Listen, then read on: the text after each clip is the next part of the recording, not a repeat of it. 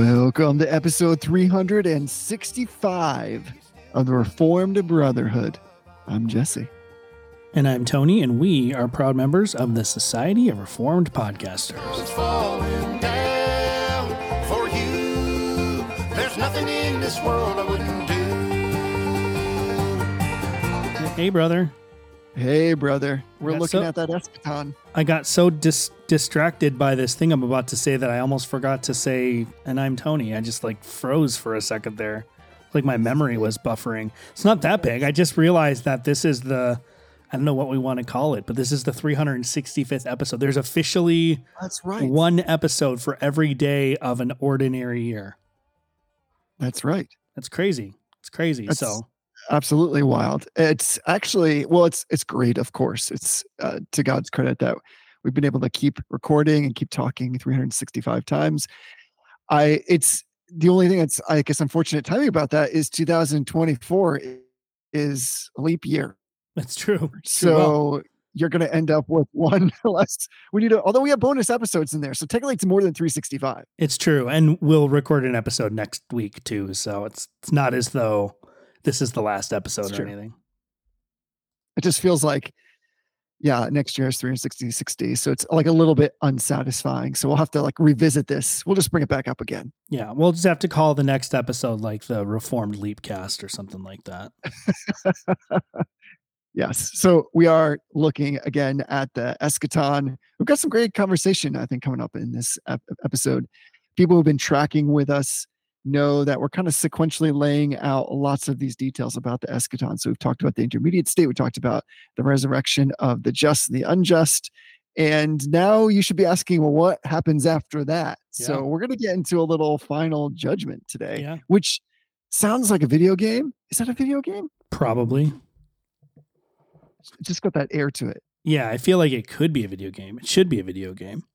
Yeah, I mean, there's the final countdown. There is the final countdown. Do-do-do-do. Yeah, exactly. Maybe we can remix that to the final judgment. But before we do any kind of remixing, let's go back to the OG stuff. Let's do a little affirming and a little denying. What are you affirming with on this episode? So I had the opportunity to visit with the local Orthodox Presbyterian Church Presbytery meeting this past week, and they had it was a rather busy docket. I could share what it is. The sessions are open sessions, but I don't think that's necessary. But they had a very busy docket. And what I'm affirming today is just the way that the OPC and the PCA, I think to a lesser extent, but they have a similar process.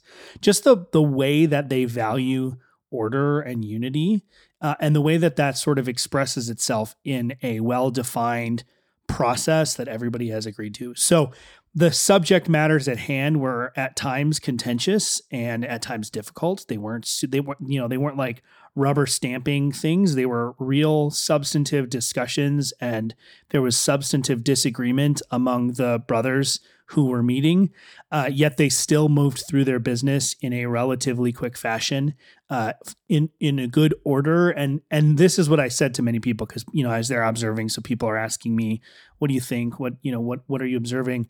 And what I kept on coming back to is that the unity of God is preserved and demonstrated in the way that his church works. And in this instance, in the OPC, the way that their book of order is laid out, the way that their book of discipline is laid out, the way that they manage their presbytery meetings, they use Robert's rules basically, but it could be other ways of parliamentary procedures to maintain order. But the way that they do it is designed to make sure that everybody has an opportunity to speak, that no one side is dominating the conversation, right? If there's a speech for a motion, then the moderator is responsible to give the speeches against the motion a fair opportunity to speak. So I just think it was a really good example of the church at work in what is sometimes a difficult and not a very glorious part of her job of doing the business of the church. So I'm affirming OPC church polity and specifically church government and the way that they manage their business. There's a good general affirmation in there, because in this life, there is nothing quite like a parsimonious or efficacious meeting of any kind. Yeah. One that is substantive, gets business done, but moves at the appropriate speed. Yes. And I think we can all lament meetings generally. So how much more so should Christians be really good examples of exactly that kind of thing. Never bringing in too much complication and keeping it parsimonious. There must be like an appropriate cost borne for anything that we want to bring into that discussion. So at the same time, we're moving forward and achieving something that's productive, even if that productivity is just manifest in really good conversation that we table something for another time, but never drags on, because those things are just awful. So I'm totally with you. Good meetings are good meetings. It's true. It's very true. What about you? What are you affirming today? This affirmation is squarely in the place of taking dominion vis-a-vis the Genesis, mandate. And it's a kind of an maybe not unknown anymore. I don't know what our listeners are into and what they really like, but this is like a strange corner of taking dominion, but it still proves the point and shows God glorious and shows his creation to be glorious in the way it takes dominion. But first, quick math excursus. Everybody hang with me for a second. I've said before, I have this theory that God has made human beings to think logarithmically rather than linearly, which is a mouthful. This is the idea of like, we really do have eternity in our hearts. I think also in our minds. So if you think of a linear scale, so think about a graph. Okay. And on the vertical axis, if it's linear, that means the space between the points is the same. So let's say that you're graphing, I don't know, the number of times you've eaten breakfast in the week. If you eat breakfast every day of the week, and each day of the week is on the horizontal axis, Sunday through Saturday, and you're accumulating up the number of times you've eaten breakfast, then the best way to show that is to scale the graph between like 1 through 7. And it just shows that if you eat breakfast every day, the line will move monotonically up until you get to 7, meaning that by the time you get to Saturday, you've had 7 breakfasts. But most of life, a lot of life is not like that. And so things move really fast or grow really, really big, often what's called exponentially. And so what happens then, if you look at a graph that's exponential, the line will be curved. It'll be nonlinear. It'll be parabolic. In other words, it'll increase at an increasing rate. I think this is how people normally think. One of the ways that I can kind of prove that out is when you get into really high, the US government's budget or its deficit. These numbers, as they get bigger, become increasingly more difficult to comprehend, and they seem to come closer together, even though they're not. So if you were to say to somebody, describe to me, what's the difference between like $1 million and $1 billion? They'll be like, well, one is bigger. And if you say, well, how much bigger? They might say things like, what's 10 times? But in their mind, in our minds, they seem closer together, even though they're really not. So a logarithmic scale is, instead of it being 1, 2, 3, 4, 5 on your y-axis or your vertical axis, the distance between those points are some percentage change. So it'd be like 10, 100, 1,000, 10,000, 100,000. So I bring all of that up because that you find that all over the natural realm. Again, I think God has impounded and implanted that in the way that his creation works. And here's where I just am affirming some taking dominion in a super strange way, but it proves the point. Have you heard about this new thing called Pepper X? No. Oh, wait, maybe I have. Yes, I think I have actually. Yeah. So dude's there crazy. is a gentleman who has a company called, I think it's like the Pucker Butts Pepper Company or something like that. He is known for breeding really hot peppers. You may have heard of his last creation, not this one. It was the Carolina Reaper pepper. And the way that we score these peppers is on this scale called Scoville heat units. This is a new pepper, which he has just released. And you can go and watch an interview of him on YouTube, and it's on Hot Ones, I think is what it's called. And it's very fascinating because like there's a lot of technology around doing this. There's a lot of like competitiveness. Like it's been shrouded in secrets. Like he brought the peppers in a suitcase that was handcuffed to somebody. There were lawyers there. There were guards there because all this stuff is very coveted. But he's created a new pepper. It's called Pepper X. And it measures an average of 2.693 million Scoville units. Now, by comparison, like a jalapeno is 2,000 to 8,000. A serrano is 10,000 to 23,000. So here's where the logarithmic stuff comes in. His previous creation, which was the hottest pepper verified in the entire world, the Carolina Reaper, he developed it as well. It was 1.64 million Scoville units. So this thing is on a logarithmic scale. In other words, this new pepper is 3 times hotter than that. And it's apparently epic. And here's a weird place where humans are taking dominion and saying, you know what I want? I want to literally create a brand new pepper that is much hotter. And one of the unique things about this pepper, this is where like to stabilize these peppers so you can replicate them over time, is that most of the time a pepper's heat is in the seeds. People know this. This is why like you scrape out that jalapeno before you make the popper, unless you want to blow yourself up. And I mean, blow up your taste buds, not something else, but I suppose that could happen as well. But and this is I'm gonna say a word that I've never said on our podcast before, and it is super weird, but this is the word that is technically used to describe this. The heat in this pepper, rather than being in the seeds, is in the interior white placenta that holds the seeds. Ugh. And this pepper was specifically bred to be like particularly wrinkly. If you look at a picture of this thing, it doesn't look like much, but all of those wrinkles mean that there's an increased amount of this white matter, this placenta, and that's where all the heat is. So I'm affirming with what an amazing world that we live in, that God has created. And here's somebody taking dominion by saying, you know what? This previous pepper, which was the record holder at 1.6 million Scoville units, is really just not hot enough. Is it possible to make a pepper that actually has taste, that's not like purely distilled capsaicin, but exists in the wild, that could be 3 times logarithmically hotter than that? The answer is yes. And this guy is just doing it. So at some point, I want to get a hold of one of these bad boys. I do want to try it. There's some hot sauce out there that's got it, but I mean, you almost got to do it just to see in moderated form what it tastes like and how different it is than its predecessor, which previously held the record. Yeah, I don't know. I don't. Here's an excerpt from an article. This is Ed Curry, who's the founder of Pucker Butt Peppers, who bred this pepper. He says the flavor of Pepper X only lasts for a millisecond, and then the heat is overwhelming. Ed Curry, Pucker Butt Peppers founder. Curry is one of only 2 people who have eaten the full pepper, alongside Danish musician and veteran pepper eater Chili Klaus. That can't be that guy's real name. The pair sampled the pepper on YouTube talk show Hot Ones, an experience Curry said gave him cramps for 4 hours. After he finished recording the Hot Ones episode in New York City, Curry said he walked only 10 feet out of his car before he collapsed. Quote, I laid down on a marble wall in the rain and groaned in pain for about an hour, he said. A couple of my friends helped me get up to my room and gave me some ice cream, which just caused the cramps to happen again. Now, if you eat something that makes ice cream hurt you, that's just not okay. It's just not okay.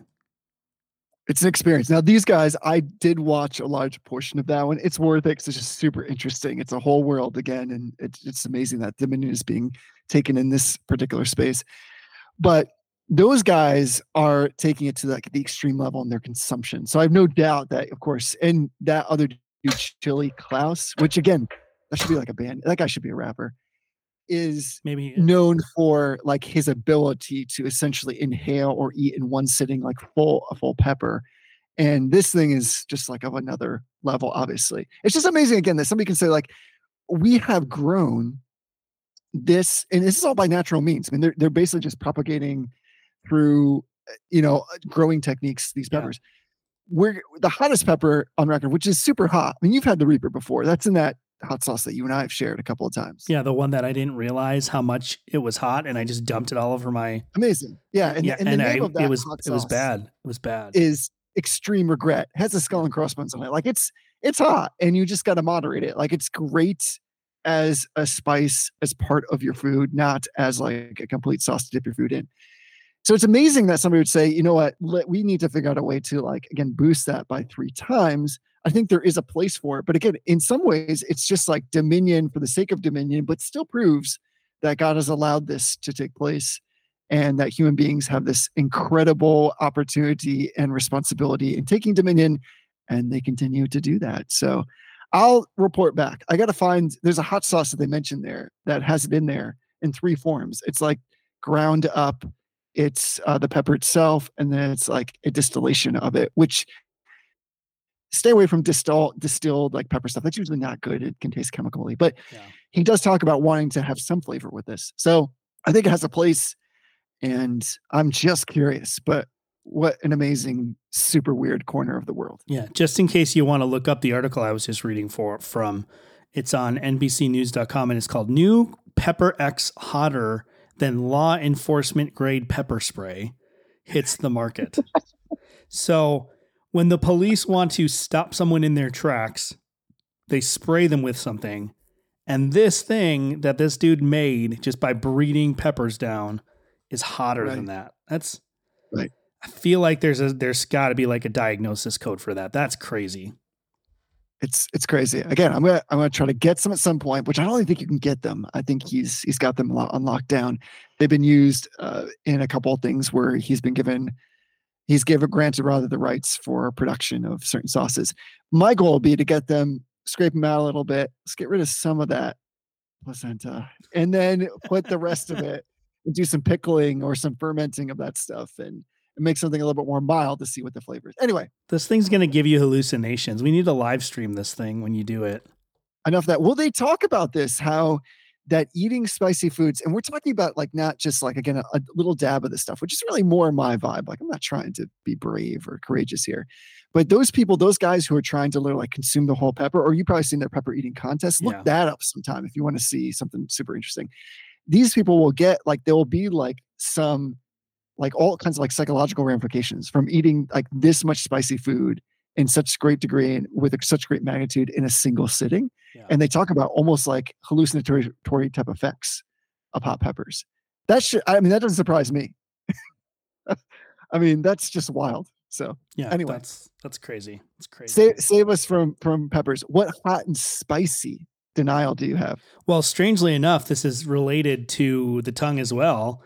So I'm denying biting your tongue, but like not like biting your tongue, like not speaking, because that's actually usually a good thing to do, but like actually biting your tongue. It's just I have to believe that Adam and Eve's tongues were structured in a way prior to the fall where it was not possible to bite their tongues. And one of the consequences of the fall was that our tongues somehow mutated so that we could bite them. While I was eating my lunch earlier, I had this nice cheeseburger. I'm eating some fries with some ketchup, and I went to take a bite, and somehow I just bit the tip of my tongue, like right on the tip of my tongue. So now my mouth tastes like I've been sucking on pennies. It's just bad. It's gross. It's just gross. That's awful. You know what, that as well could be extended. Have you ever? I'm with you. Here's what continues to astound me. And I think you're right. This is the result of the fall. How I'm a person that's chewed a lot of food over my life. Like I feel like if you were to ask me, are you above average in consuming food and using your jaws to masticate things that you eat? I'd say, yeah, I'm pretty good. And yet there will always be that time, always, where it's a normal day. I go to bite something. It could be something I'm eating with my hands, like a sandwich, like you're saying, or I take a bite of chicken. Somehow my cheek finds its way right between my jaws. And have you ever done this where you get that crunch? Mm-hmm. Like you literally hear your flesh breaking and it's just wildly painful. And you think to yourself, how did this even happen that it found its way somewhere between my teeth? The weirdest is I once in a while will bite the bottom of my tongue and I can't even figure out mechanically how that happens. Like after it happens, I spend a significant amount of time like physically reaching into my mouth and like moving my tongue around to try to figure out how that part of my tongue got between my teeth. And I just couldn't do it. This one is just like right on the tip of my tongue. Like literally the tip of my tongue. So this one's easy to figure out. Yeah, there's that funny clip of Jim on The Office where he's doing like one of his little interview things and he bites his cheek and then he stops and like resets the interview and then he bites his cheek again and he just stands up in a rage and he rips the microphone off. He throws it down and he walks out and he says, "I'm going home." And you know, that doesn't feel like an overreaction at this point. No, it doesn't, because you also, when you bite it, you know that the pain has only just begun. Oh, yeah. Because generally it develops into some kind of sore, which is also super painful. That's a whole nother thing. So yeah, mouth-related injuries that you inflict upon yourself doing normative behaviors that you think you should be better at. Because whenever I do that, I always think, what can I not eat? Like, have I not eaten before? Where my teeth are just trying to go everywhere in my mouth and to just chomp down on anything that they find between them. So it's a mystery to me. And I'm with you. I haven't thought about that, but it seems like really strong theology that Adam and Eve were not like biting their cheeks or their tongues. What's really crazy, I read an article once. It's funny how many weird random articles I've read over my lifetime. I read an article once where they actually talked about the fact that like your brain has defense mechanisms that will not allow you to bite. I don't know why I was reading this article, but like you couldn't bite your finger off.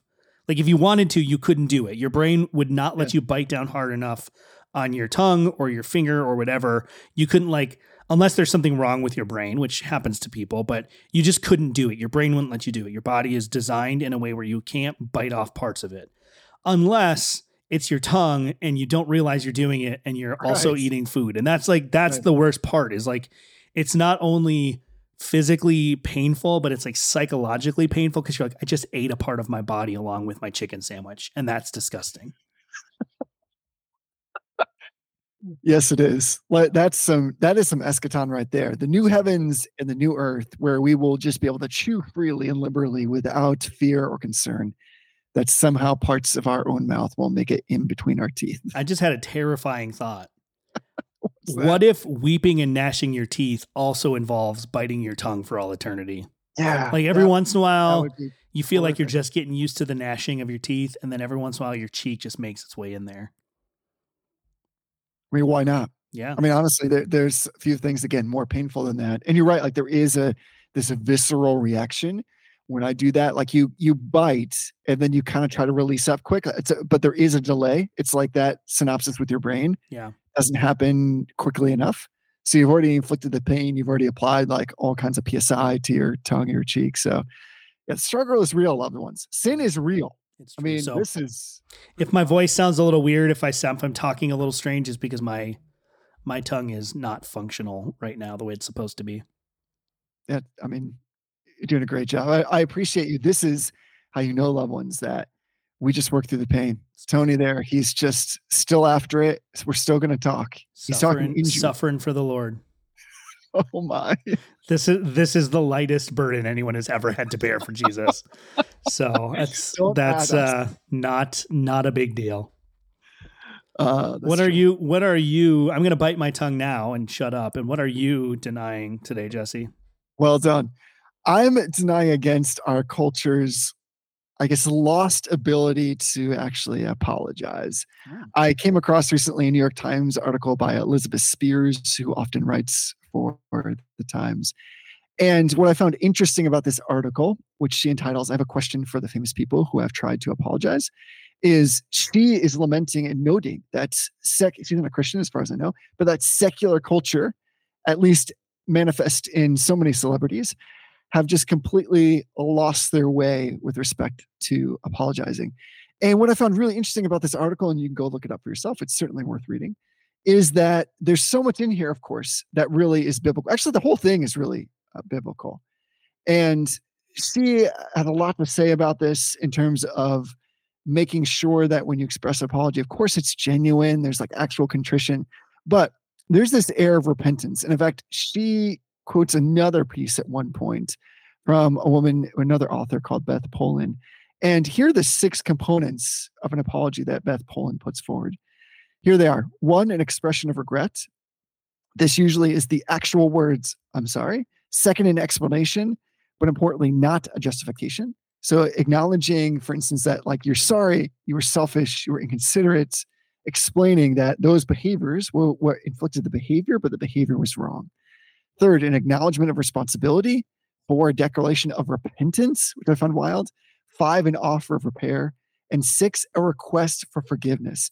This is the true elements of an apology. I'll never forget this, and I say this in part because I know that my mother is probably listening, and that is one of the things I always remember about growing up and about being taught about how to apologize were 2 elements that my parents instilled in us, especially my mother.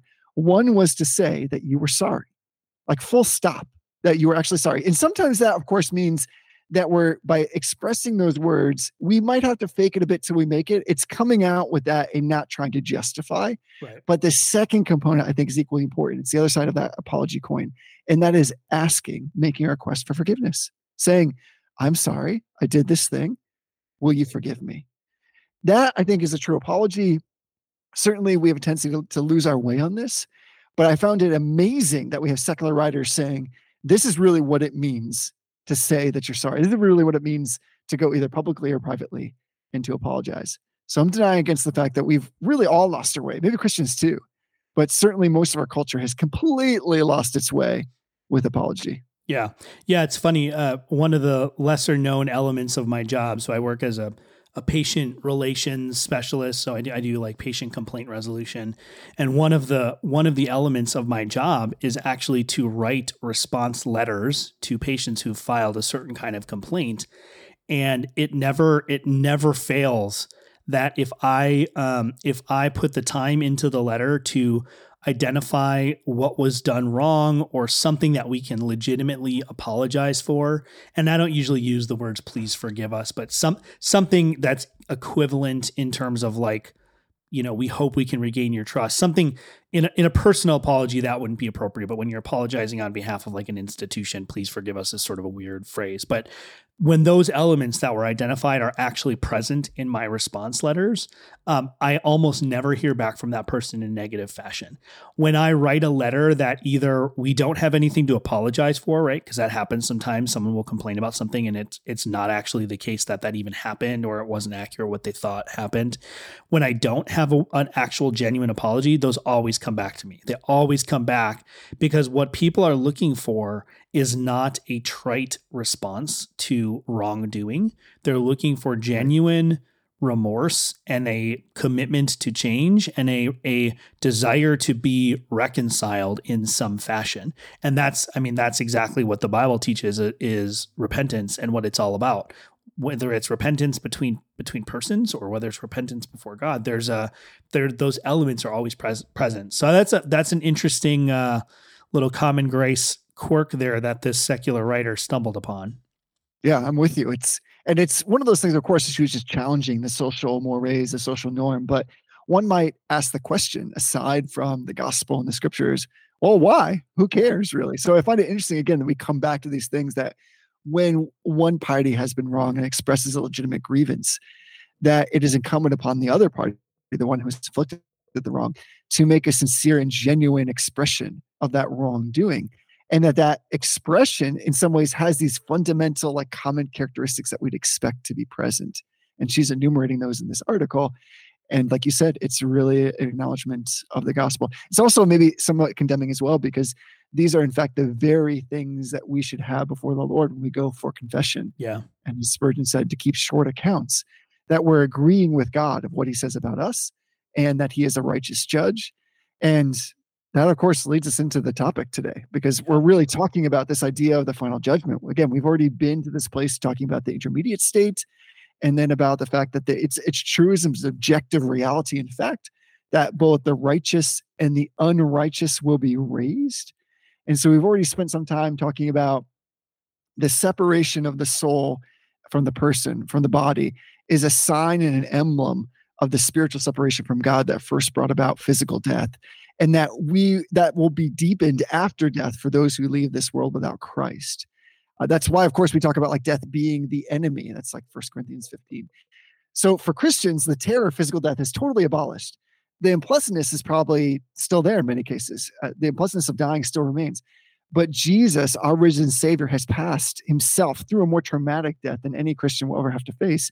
And now he lives to support his servants as they move out of this world to the place he has prepared for them in the next world. Yeah. So Christians, and all people actually, but Christians especially, of course, should view our own forthcoming death as an appointment in Jesus' calendar, which he's going to faithfully keep. The other appointment, though, is this final judgment that is going to take place for all people, those who are raised. And we know, as we said before, that all are raised. So let's get after it. Let's talk about this final judgment. Yeah, so I want to admit kind of at the onset of this conversation that there are elements of what the Bible seems is apparently teaching on this subject that I don't fully understand and I can't fully reconcile with other theological commitments that I hold. And we'll get into some of that. But I want to read a couple things from the Westminster Confession of Faith. This is from chapter 33, because it's important when talking about this final judgment. It's important to ground not only why it is that God has revealed this to us, right? There's an epistemological element that God has revealed to us that there will be this final judgment. And there's a reason why he has revealed it to us, right? He could have planned a final judgment and just not told us about it, right? Left it to be something we discover when we get there. But he chose to tell us about it, and there's a reason. And then also there is a reason why there is a final judgment. And when I say final judgment, I'm not just talking about the outcome of everybody's life, but I believe an actual event in time, I guess you want to say it, but a temporal, actual, concrete event where God will judge all people, like an actual judgment courtroom event. Now, what that looks like, what exactly that looks like, does it all happen at once? Do we all line up? I don't know. The Bible doesn't give us those details. So I want to read from chapter 33 of the Westminster Confession. I'm not going to read all of the articles, but I'm going to read little snippets of each. So the beginning of section 1 says, God has appointed a day wherein he will judge the world in righteousness by Jesus Christ, to whom all power and judgment is given of the Father. And then the first little part of section 2. The end, so we should read the purpose, the end of God's appointing this day is for the manifestation of the glory of his mercy in the eternal salvation of the elect, and of his justice in the damnation of the reprobate who are wicked and disobedient. So that's the purpose of the judgment. And then section 3 here is the epistemological purpose of revealing to us that this judgment will take place. And it says, as Christ would have us be certainly persuaded that there shall be a day of judgment, both to deter all men from sin and for the greater consolation of the godly in their adversity. So will he have that day unknown to men, that they may shake off all carnal security and always be watchful. So the purpose of the revelation of it is actually unto the salvation of the elect. It's unto the salvation of the elect. And then in a certain sense, it's unto the restraining of sin, even for those who are not elect. So all men know that there's a judgment coming. There's a natural law. Once you have the commitment that God is real and that he's revealing himself, and that we know intrinsically that we are sinners and we've fallen short of a standard, which I don't know any Reformed thinkers that would deny that's a common knowledge among men. That's built into our Imago Dei, right? We know that there's a problem. We know that ultimately people will get what's coming to them. Even beyond that restrains sin. So those are kind of the big things, right? There's a day which God will judge the world in righteousness, and he does this judgment by Jesus Christ, who has been given power and judgment from the Father. The reason for this judgment is for God's glory in saving the elect and his justice in condemning and destroying the reprobate. And then the reason he's revealed this is so that we will be consoled. Right? There's consolation that those who are oppressed. I over the summer when Dad was out on medical leave, I preached through the book of James, and I was stunned. Honestly, I was stunned how often the idea of the judgment of those who are opposing and oppressing God's people, the judgment of those people is brought forward by James as a means of comforting those who are being oppressed. It's all over the letter. It was a theme that I did not expect to come across when I started that letter. And that really is the case. And this is the ultimate end of that, right? We shouldn't revel in the downfall of the wicked. Like, we shouldn't be satisfied when someone who is, has been mean to us gets what's coming to them. Like, this isn't like one of those instant regret videos where like somebody spins out their wheels at a stoplight and is just being a jerk, and then the cop pulls up behind him and we all kind of snicker and go, that guy got what's coming. That's not what this is. This is a righteous consolation that although there appears to be great evil, and at times God's people appear to be the most oppressed and defeated by this great evil, that great evil, both in terms of Satan and his demons, the first, we didn't read it, but the first section here points out that not only will men be judged, but the apostate angels. Satan is the great evil, but then the great evil of men in the fall, all of that will come to an end and be judged, and we should take comfort in that. So I think that's the framing for this conversation. Looking at the clock here, I think this is going to probably be a 2-part episode because there's a lot to go through. But that's right. If we don't land that framing, then we fly off into all sorts of weird, trying to be charitable how I say this. There are certain quarters of evangelicalism that get really obsessed about this kind of stuff. They get really obsessed about the spiritual realities and the spiritual warfare. If we don't frame it in those kind of that threefold reality, there is a day coming. It's a good day. God is just and righteous in that day, that he's appointed it for his own glory and for his own manifestation of his glory, and that he's revealed it to us to comfort us and to restrain sin. If we don't frame it in that sort of threefold framework, we can really, really get final judgment wrong. Right. There's no doubt that the Bible puts all this in the perspective of actual events, that this is just a truism. It's just objective fact. It does take that for granted in some ways. Of course, you'll see Hebrews mention this, and it just kind of comes at you like, yeah, this is going to happen. Just get after it. Just be prepared for it. And of course, there is a great fear in this. There's either holy dread, understanding that the Christian is saved and spared. It's been covered under the blood of Christ. That fear is dissolved in blood.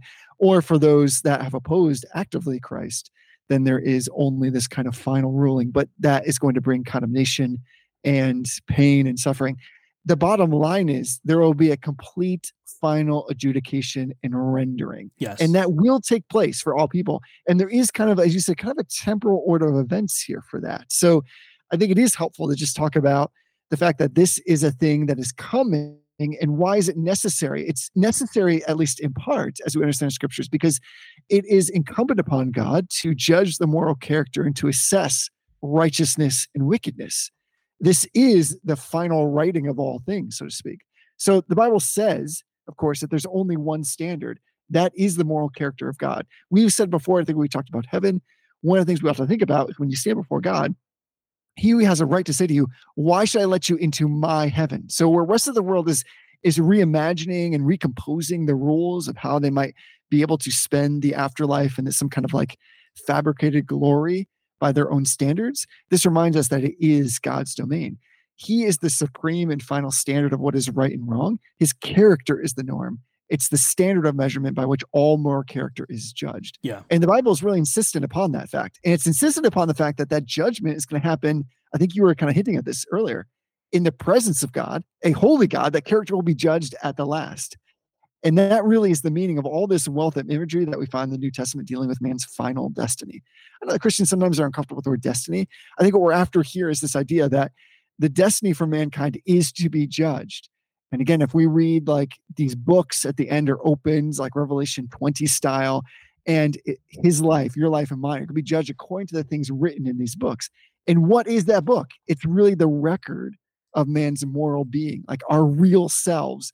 And what we find in that moment, that real moment, like you said, in the courtroom, is that this searchlight of God's holy character, like flaming in its purity, is going to search and lay bare all of man's life in accordance with the character of God. Yeah. And that's the judgment seat. That's the actual examination. And then after that examination, when there's nothing that can be hidden, there will be a verdict, an actual verdict rendered.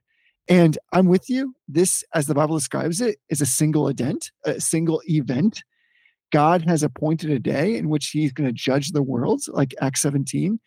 And you can put like any kind of, I don't know, like markers around this, but we're talking about a discrete event, an experience that man must pass through at a given point in his conscious existence.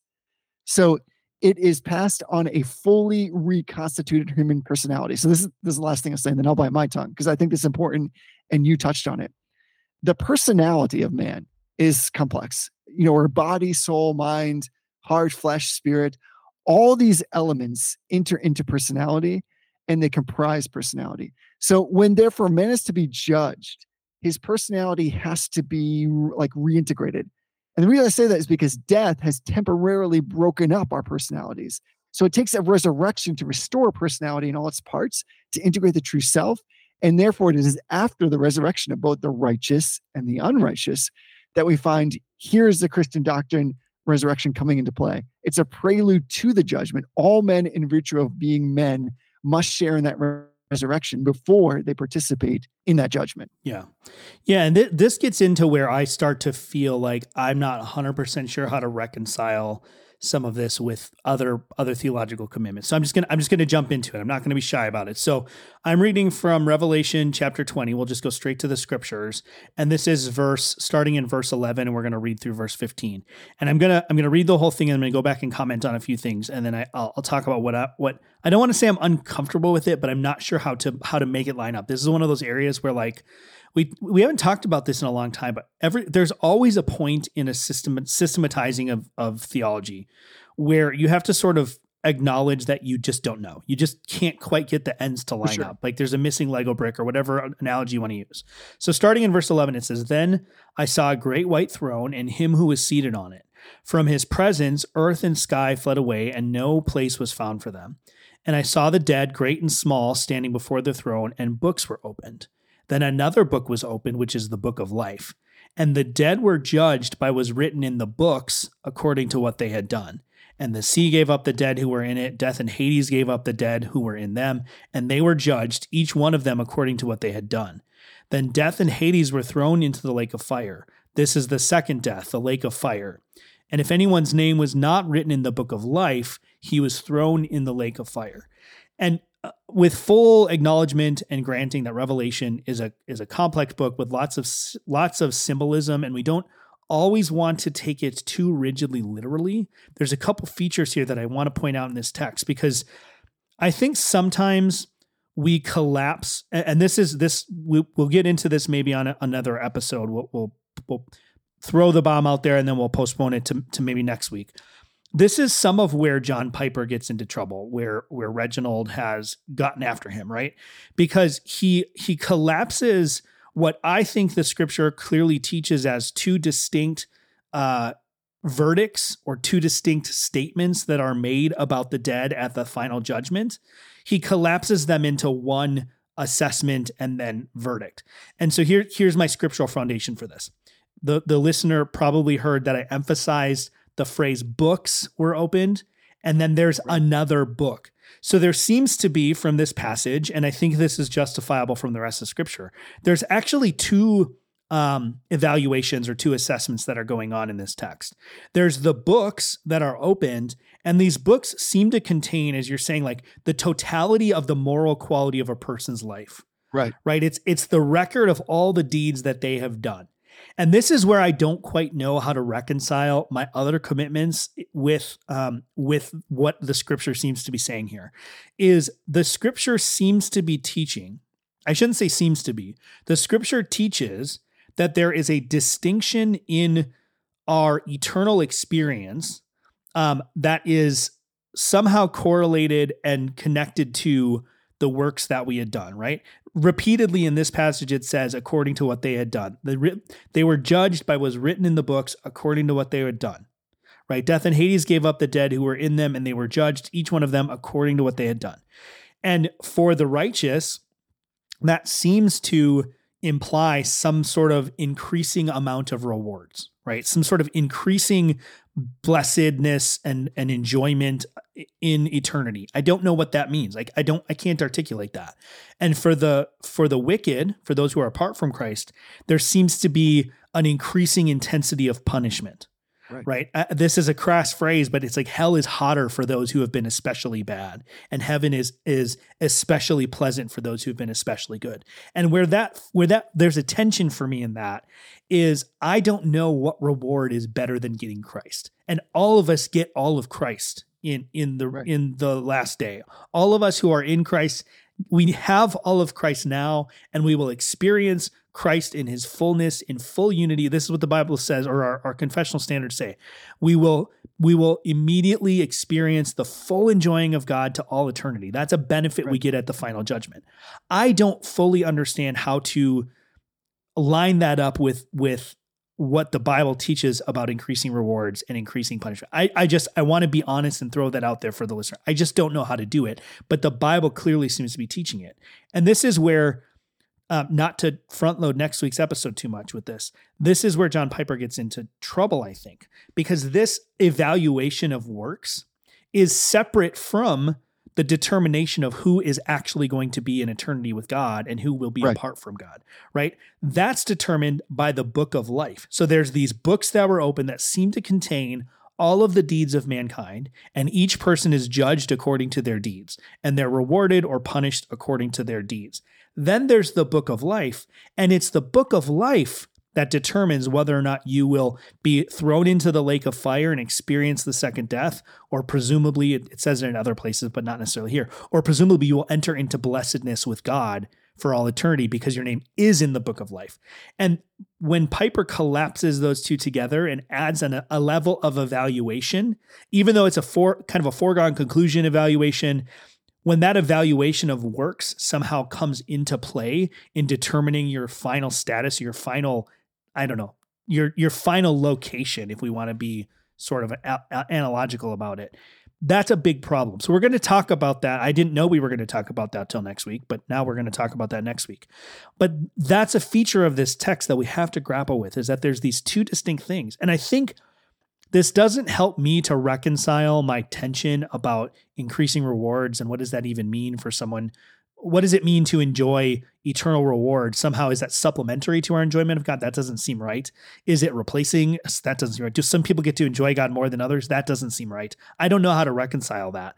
But I can reconcile the text because my works, there's nothing that I do or don't do that gets me into the book of life. Either my name is in the book of life, which elsewhere in Scripture implies that God wrote that in there before there was time. It wasn't a decision God's not watching us and writing down our names when we convert, right? That's an eternal, the imagery here is an eternal statement that we are in the book of life or we are not in the book of life. That is our eternal destination. Maybe what we experience when we get to that destination is in some ways driven by what's in the other books. So I think I've said enough. I'll let you weigh in on that, on your thoughts on that. But it's an interesting, and actually this just jumped off the page at me when I was reading this text earlier. I'd never really seen it this way, but it seems so clear to me the way that this text is laid out. Yeah, I'm with you. I think it's helpful. Well, let's say this. Let's not record next week's episode right now. So let me cause us though to embrace that idea, but pivot slightly. So you're right. All systematized versions of thought, especially theology, should, if they're honest, eventually lead us to a place of mystery where we have to vouchsafe some trust to the fact that there are things that are beyond us, especially if we're talking about a transcendent and sovereign God whose thoughts are so high above ours. We should find ourselves ending up there if we're really honest. As a quick aside, I occasionally run into people, and I just had a conversation with a brother not long ago when we were talking about Reformed theology, and he said, and this is, his perspective was, at least as he expressed it, somewhat pejorative, but he said, well, my issue with Reformed theology is like, you guys just have an answer for everything. I said, that's not true. Yeah. If you think that everything is so locked down, that there's an explanation for every part of the scriptures and for God himself, that is a straw man for what Reformed theology would believe. Every system has to acknowledge that there is some mystery, and here we find it. The beauty of this is where I want to pivot to acknowledge all those things, save them for next week, and yet come to a different part of our conversation, is that we can vouchsafe the judgment itself to this Savior, to this God who is always right, so that we don't understand exactly what all that stuff means and how he might apply, as it were, these varying degrees, a hierarchical status of rewards. We know that because God is good, he will do it in a way that is right and just, and we ourselves will find agreement with that righteousness when we stand before him. So what I was thinking about as you were talking about that is not just these books, but there's kind of this presupposition in there that should lead us to a question, which is who is opening the books? Right. And I think where we end up is personhood can only be judged by person. I mean, this is the beauty of who God is and what he's done for us as his children. Human personality in all its relationships can only be judged before the supreme human personality. Yeah. And for that reason, we read that God has appointed a day, of course, in which to judge the world in righteousness by the man he has appointed. The Bible declares with full authority that the man is the Lord Jesus Christ. Right. We think about, I don't know how it works in different societies and different governments, but the underlying idea in like the U.S. justice system is that there's judgment by jury. It's by your peers. Why? Because they're most likely to enter fully and sympathetically into all of the personal human relationships involved. Yeah. The law, in all of its cold interpersonal statutes, could not deal basically with these personal relationships adequately. And so the final judgment, the one who's opening the books, is represented in the human character, the presence of the man, Jesus the Christ. And God has appointed all judgment unto the Son because he's the Son of Man. He's therefore in himself the supreme and final judge of human character. And of course, then, there can only be one of two verdicts. Like we said, it's right or wrong, righteous or wicked. The middle verdict of like non-proven will never be passed. It Right. just doesn't exist. But there's great comfort for the Christian knowing that the God man is the one who brings the judgment. He is the one opening the books. He's the one adjudicating through all of that data, whatever it is and however he applies it. We know he'll be right because, again, going back to Hebrews, we have this one who is like us in every way, but was yet without sin, the one who allows us to come boldly, unreservedly into the throne room, not because of these works done in righteousness, but because of God's great mercy. And that mercy has a name. It is Jesus. So it's amazing that even when we find the mystery, we can trust in it. We vouchsafe it again to someone who's greater than us, who we know will sympathize with us, who's made a way for us, who was like us, but actually defeated sin, death, and the devil in every conceivable way. I'm so thankful that is the judge. That's the one who will be opening the books. Yeah.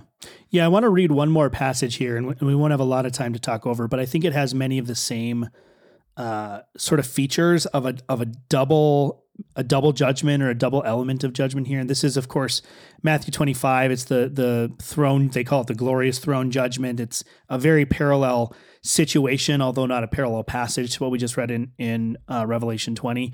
So starting in verse 31 and going through the end of the chapter in verse 46, it says, when the Son of Man comes in his glory, so we're talking about the last day, and all of the angels with him, then he will sit on his glorious throne. Before him will be gathered all the nations, and he will separate people one from another as a shepherd separates the sheep and the goats. And he will place the sheep on his right, but the goats on the left. Then the king will say to those on his right, come you who are blessed by my Father, inherit the kingdom prepared for you from the foundations of the world. For I was hungry, and you gave me food. I was thirsty, you gave me drink. I was a stranger, and you welcomed me. I was naked, and you clothed me. I was sick, and you visited me. I was in prison, and you came to me. Then the righteous will answer him, saying, Lord, when did we see you hungry and feed you, or thirsty and give you drink?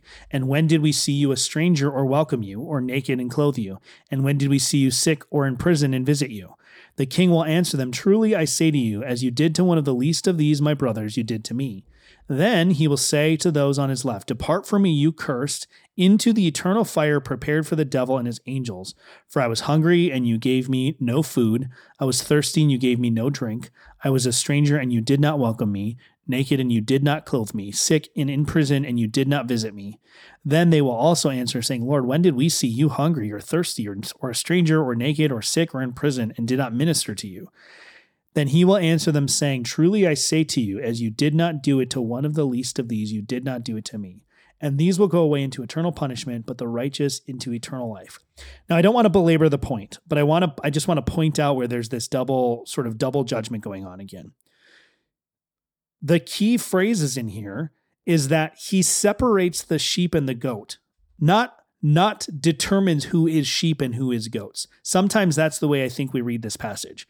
The people who are sheep are made sheep because they did all these things, and the people who are goats are determined to be goats because they did all these things. I think I've probably even made the point that like sheep and goats look very similar, and really the only way you can tell them apart is by their behavior. That's not necessarily a wrong application here, but the reality is that sheep are sheep and goats are goats, right? A goat doesn't become a sheep because it's very like kind and fluffy and like obedient. And a sheep who is not those things doesn't become a goat. So the status of sheep and goats as sheep and goats is a fixed ontological reality. It's a category that is not determined by what the sheep and goats have done. And this is right in this passage where I get the justification for this. Come you who are blessed by my Father, inherit the kingdom prepared for you from the foundation of the world, right? This is a predestination text. This is not people becoming sheep based on their good works or becoming goats based on their lack of good works. This is sheep who found a kingdom, an inheritance has been prepared for from the foundation of the world. They were determined to be sheep. They were created as sheep. They were made to be sheep, and they will always and have always been sheep. Likewise, the goats are cursed. They're cursed, and he commands them to depart into the eternal fire prepared for the devil and his angels, right? They're not cursed because they didn't do these things. They're not cursed. They're not made to be goats because they didn't do these things. If anything, they didn't do these things because they are goats. And the sheep did these things because they are sheep. So although there is an element here, there seems to be, and I think there is, a judgment according to works baked into this. There's no purpose to bring up the works if the works are irrelevant to the passage, right? If there's no reason, if there's nothing writing on the works, then the works have no purpose in being in this text. And in regular human works, we might say, yeah, well, sometimes people just write irrelevant things. The Holy Spirit doesn't write irrelevant things. So there is a judgment according to works that's baked into this passage, but it is not an eternal destiny, an eternal destination judgment that is being pointed to here. And that's that same double feature that we saw in Revelation. And so what we'll unpack, I think we'll unpack more of the second kind of judgment, the judgment according to works, and how that seems to function in the scriptures, especially how that's been understood wrongly in some of our more recent days. But I think just landing that framework, right? The three-part framework we talked about. There is a judgment. The judgment is there for God's glory, and we're told about it in order to be comforted. That's the main framework. And then this idea that there's a judgment according to works that determines somehow like the experience of salvation or the experience of eternal salvation. And then there's the assessment or the judgment that determines salvation versus not salvation. And those are related but distinct judgments that seem to happen at the same time or in the same context. Yeah, cut to the brother of Jesus, James. He's like, that's exactly what I've been saying this entire time. I'm with you there. I think what you're saying is like, there's only two types of character. So there are only two types of kinds of destiny, the destiny of the wicked and the destiny of the righteous. Character is destiny. Character is destiny because character is like the fixation of the moral trend of behavior. So in the course of this life, character is being built on moral issues and then manifests itself in moral behavior. Yeah. So at the end of the day, before again, I think we digress and record next week's episode right now, which clearly we just ramp up and take off again. All of that, I think we should unpack next week. And I think there's a lot more to talk about there. But I think what we're set up here is this idea of this is going to be a real thing. This final judgment is a real quantity. Like death stamps character with moral permanence, but it's a permanence that lets the character pursue its course as it had begun, to your point. Yeah. And that beginning is manifest in God himself. And so you're right. It's not like a sheep intends to be a goat or goat a sheep, and somehow by virtue of their own behavior manifests and transmutates into a form that was other than it was meant to be. That's not the place that we find being expressed here in that scripture. So this is why I say at the top of our conversation that there is a little bit of dread here. At least it should be a holy dread for us. Even as Christians, we recognize that we come before God without this fear of, it's not a condemnation, but it should still be this holy dread that God's character is so perfect, that his searchlight so immutable and so piercing, that we are going to have to bear underneath the weight of that, except that it will be transferred to Christ and we will cry out. When God says, why should I let you into my heaven? We'll say something like, because you promised, because of what Christ has done on my behalf. That will be the answer. So there'll be no pride, there'll be no compunction to say, I've done these things. I've certainly done enough. I went to church every Sunday. I gave to the church. I donated my time. All those things are like nonsense. Yeah. It really are. It's more about, again, man, it's like, I feel like everything you just said, you purposely baited me into saying these three words, which I'm going to say, because I think it's exactly what you said. Intent precedes content. And that's what we find here. So James is talking about it. You're talking about it. Some people get it twisted. And let's come back to it next week and really give it its full due. What do you say? I think that is a great idea. And before we wrap things up, I just want to give a quick shout out. You know, we love doing the show. We love getting the opportunity to talk about theology, to praise Jesus, and to come alongside the Reformed Brotherhood community, both in our Telegram chat, but also we get emails and other communication. We love all of those opportunities. And we want to say especially thank you to the people who contribute financially to our show to make it possible for us to do that. So Patreon is you know, kind of the main vehicle that we use to do that. We do occasionally get someone who sends us like a lump sum on PayPal or something like that. But Patreon is the main way we do that. And Patreon gives us like a number of different analytics. And what I think is really cool is in the last 6 months, we've had a net of 5 new people who are supporting the show in 6 months. Amazing. It's amazing. It's so humbling. It's so It gives, Praise be to God. I think a lot of podcasters, this is going to sound weird, but they podcast with no accountability.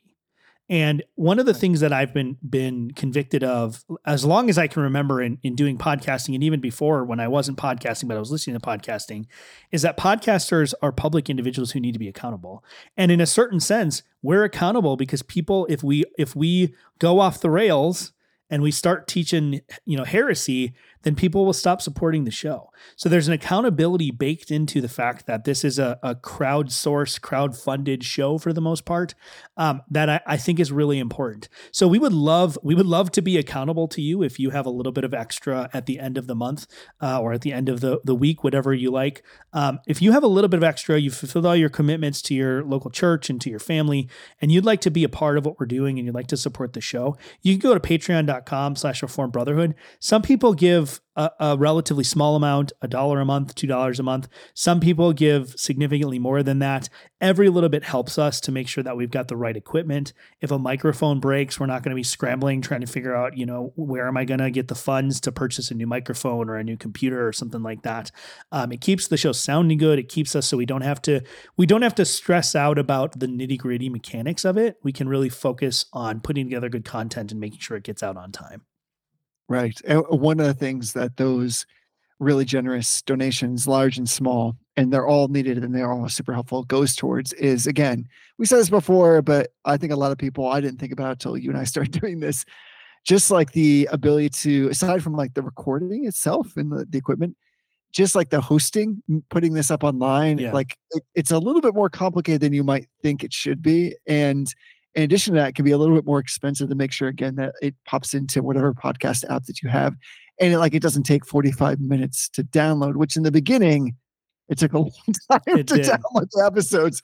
And so people would just be turned off and say like, why would I listen to this? Like, it's just taking me too long. I'm just out of here. Yeah. And so we want to make it accessible to all people. So our hope is that you will talk about this with your loved ones and your families, not about Tony and I, but about the things that we're discussing, that you'll take some time to think about the eschaton, to think about the final judgment. And then, strike up a conversation with a person over a great beverage or on the Lord's Day at your church and worship God in the acknowledgement of who he is in all of these vast topics that we've had the pleasure of bringing up over 365 episodes. So we hope you'll come back next week because we're planning on doing 366. And then by that point, a person who has never heard us speak could take the entire year catching up. It's true. It's true. That's a lot of Tony and Jesse in your ear holes. So that's actually correct.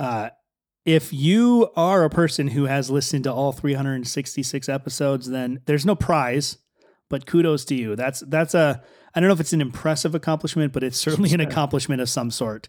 Yeah. So Jesse, I think that probably just about does it. I'm excited for next week's conversation because I think what the conversations that excite me the most are the ones that I'm a little bit less confident about, because I feel like it's a chance for us to really process and actually do theology constructively kind of in front of people, which is something I'm really passionate about. So I'm really, really looking forward to talking through next week. And who doesn't love a little bit of John Piper criticism? So we'll get that in there too. And Jesse, until then, honor everyone. Love the brotherhood.